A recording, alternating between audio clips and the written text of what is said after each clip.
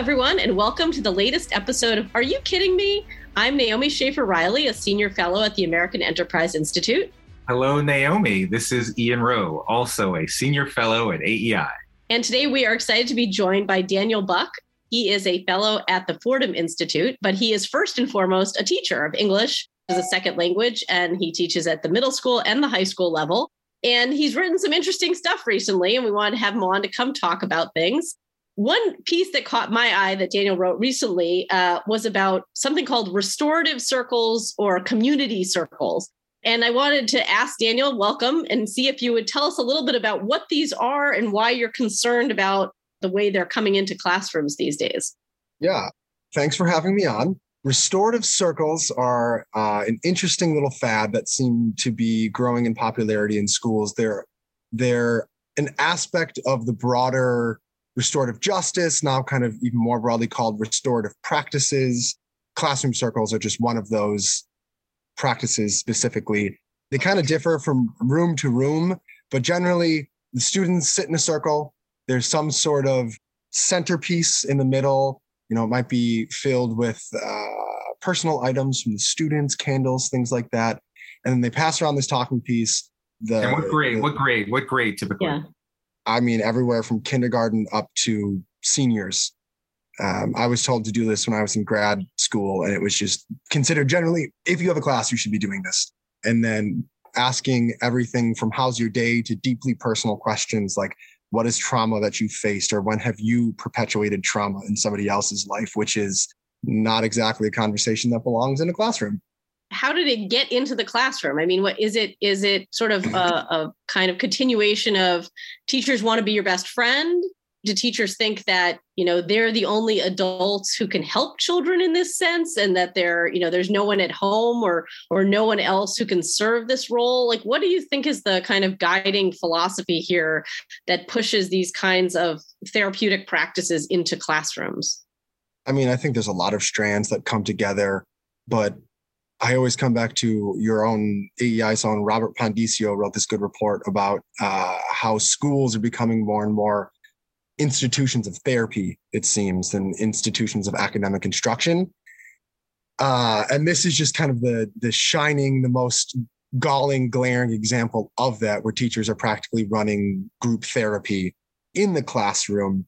But I mean, like you said, there's student mental health is in precipitous decline for all sorts of different reasons.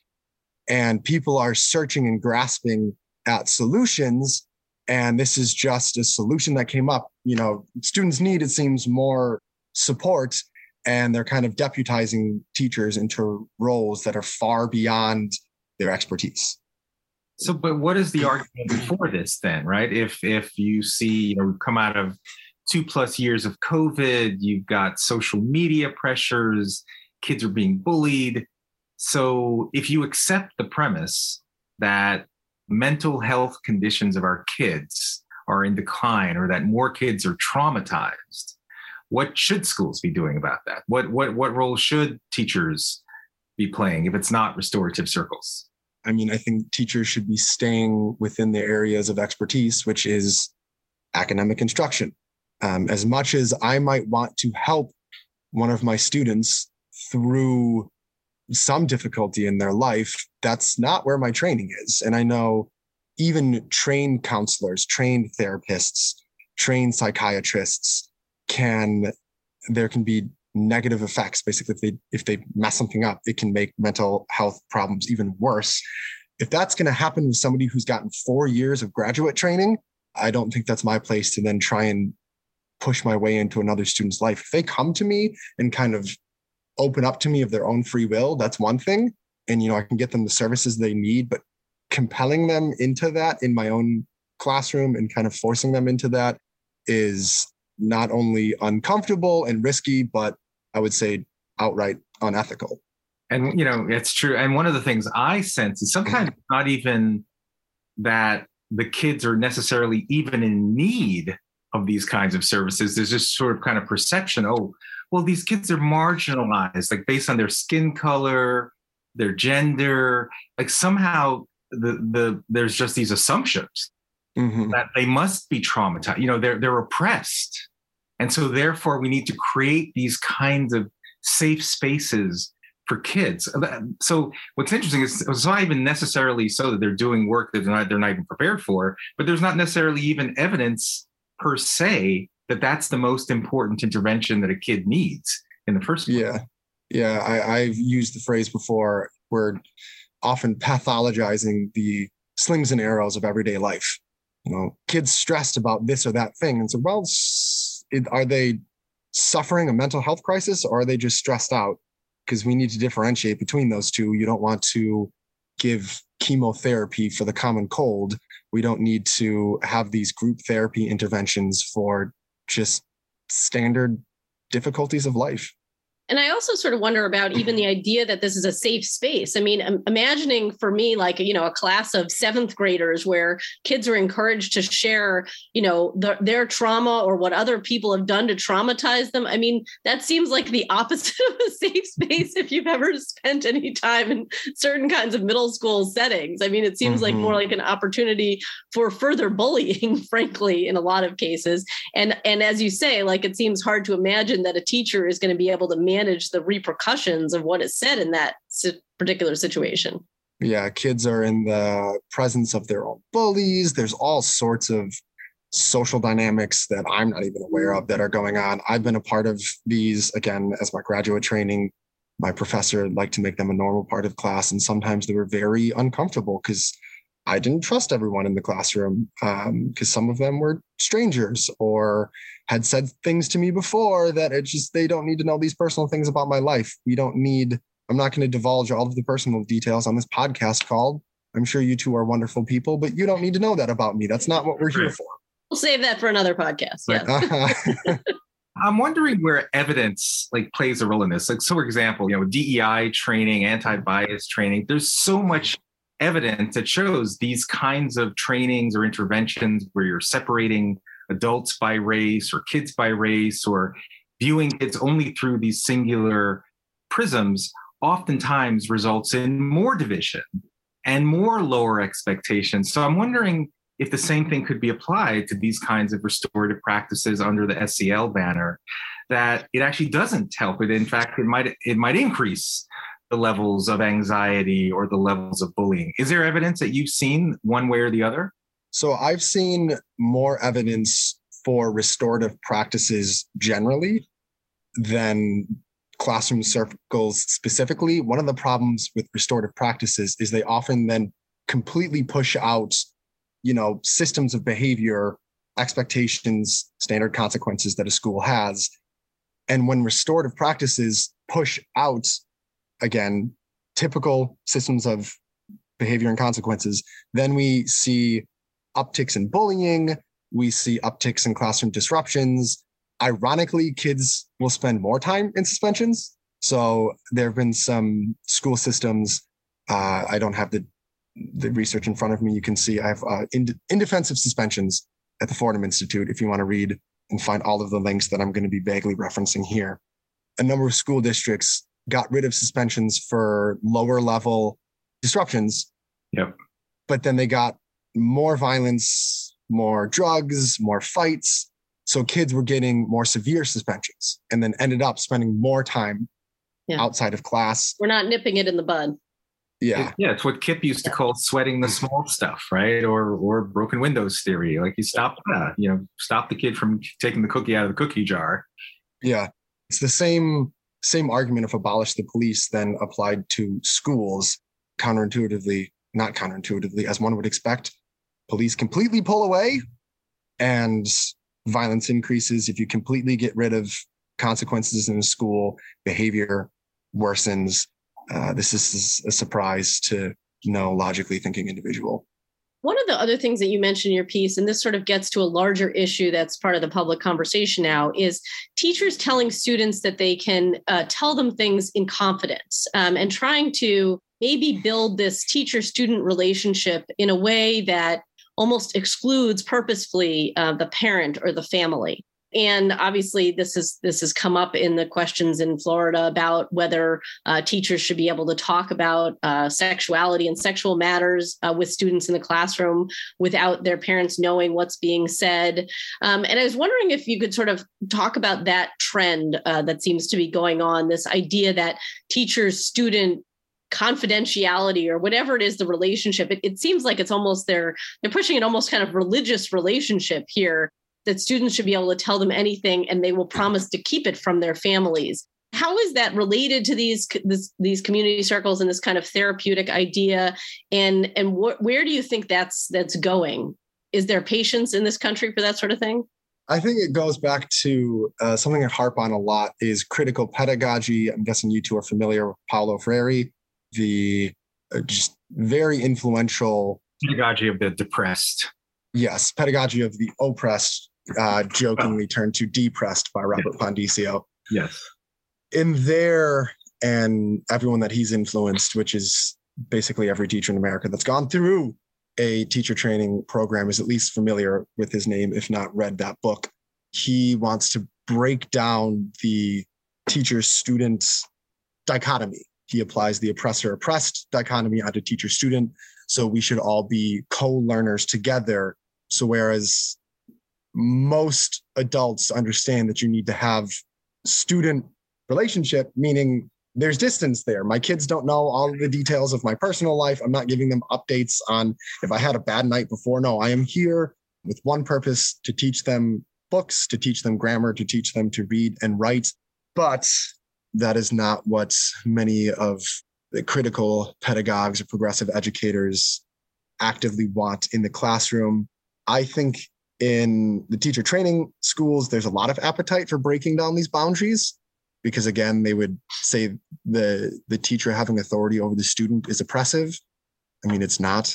It's healthy, it's loving, it's necessary. It creates a safe learning environment when you have an authority in the classroom establishing rules. Whole nother rant and tangent. I don't think there's much of an appetite among parents and the community at large, because most of the community at large are not swimming in critical theory and critical pedagogy and all of this kind of stuff. They want their kids, parents send their kids to me to learn academics. They don't want me being their child's therapist. I don't want to be their child's therapist. Their child doesn't want me to be their therapist. It's not wise for me to be their therapist. Are you encouraged by what you're seeing across the country in terms of parents mobilizing as they start to discover what is actually happening in their schools, whether it be curricula around race and gender issues in particular, or this idea that, you know, information about their kids is happening, that they're completely the only one not in the know? Are you encouraged by what you're seeing by parents stepping up to combat that? Encouraged, wary, wanting more. So encouraged, especially in local elections where turnout is very small. If you can mobilize a coalition of frustrated parents, that has huge implications when, you know, in local elections, the unions can mobilize and they get all of their teachers to go and vote, and that can really swing elections in their favor. And now if we kind of have this counter coalition, conservatives and basically anyone that's anti-woke, I know people have problems with that term, but we have a fighting chance in local elections. A little bit concerned because I think some of this advocacy is going too far. You mentioned before the call, this piece that I wrote for Fordham against calling teachers groomers, implying that any teacher that wants any amount of sex education in the classroom is a pedophile.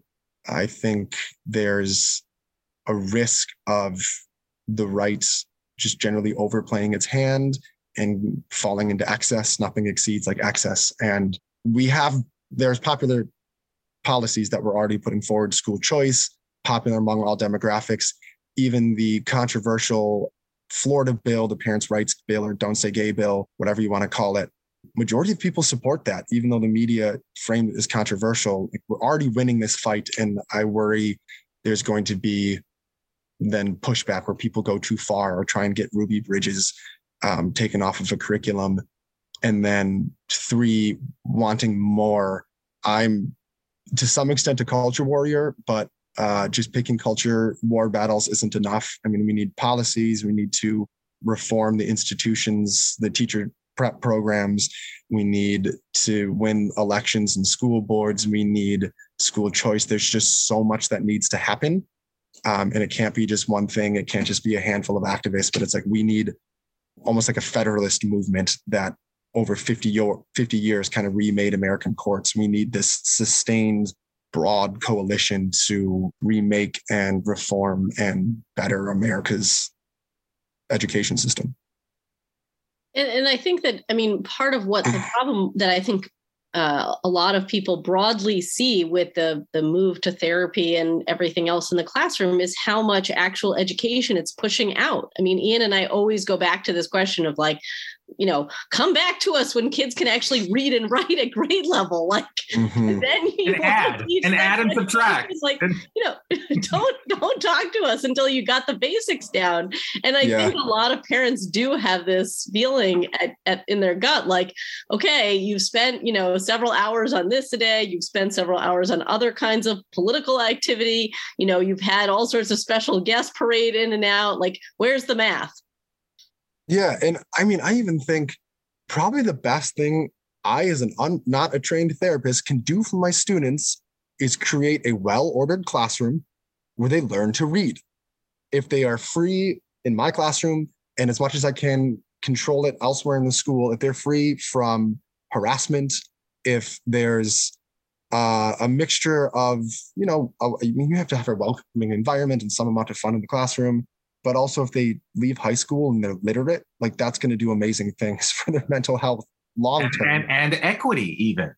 Yes. Rather than me meddling with their psyches and trying to, and getting rid of the behavior systems that create a well-ordered, functioning, safe, physically safe school. I've been in physically unsafe schools. It's not a healthy place to be. Focusing on academics might do wonderful things for our students' mental health, even though it doesn't seem like we're focusing on this one issue, that the knock-on effects are huge. The one of the things I find so refreshing about you is you're a teacher, you know, and you have the courage to actually speak these things and write these things. So I'm curious, what kind of feedback are you getting from your own colleagues, from your own sector? Because I hear from a lot of teachers, they actually don't necessarily believe in a lot of these restorative practices or these other ideas, but they feel like they literally will become marginalized themselves if they speak out. So I'm curious, what's the cost you have experienced in doing this, or what's been the unexpected upside of speaking out the way that you do? Yeah. I mean, none of my students know that I do this advocacy. I don't bring this into the classroom. I don't, you know, make it part of my school brand while I'm here. Like the parents don't know that I'm doing this. A few have seen an article here and there when I'm on Fox. And the students have asked me about it. I'm like, just keep that to us. Like nobody else needs to know about that. Because again, my students don't need to know everything about my personal life. They're there to learn about Shakespeare or Frederick Douglass from me, not ed policy and my crackpot theories of education. I think there's been a mixture of outrage in some circles that there's a teacher that, you know, breaks ranks. But there's also, I get so many messages saying, oh my gosh, thank you so much. Even, you know, on Twitter, not real life, but every once in a while, somebody will make some snarky comment and then like 20 people come in and be like, he speaks for us. You know, there's this huge coalition of teachers that don't buy in to a lot of this insanity that's going on. 50% of teachers identify as moderate. What does moderate mean? Hard to say. That could mean depends on where you live in the country. Yes, but it at least means they're not bought into a lot of the ideological excess that's going on, and they want to see pushback to that. I have a lot of people tell me, you know, I'm liberal, I'm a Democrat. I don't agree with when you talk about like economic policy, but thank you so much for, you know, saying what you're saying about education. I agree with you, X, Y, and Z. That restorative circles piece, I've gotten more messages and emails from that one than I ever have from anything I've written before. People just saying, oh my gosh, I don't want to run therapy in my classroom, what my school is making me. This is totally unsafe. This is totally unethical. This is really weird. It's not right. Thank you for being the first person to raise the red flag on this one. Wow. Well, we thank you too for coming on our podcast. Yeah. Yes, it was great talking to you, and we'll have links to your pieces when the podcast goes up. So thanks everyone for joining us for another episode of Are You Kidding Me? You can get episodes on the AEI podcast channel or wherever you get your podcasts. I'm Naomi Schaefer-Riley. And I'm Ian Rowe. Daniel, thank you for your courage. Keep it up. And I know there are a lot of other teachers that support you, so hopefully you can help them. Yes, absolutely. Yeah. Thanks for having me on. This has been a good time. I was glad to chat.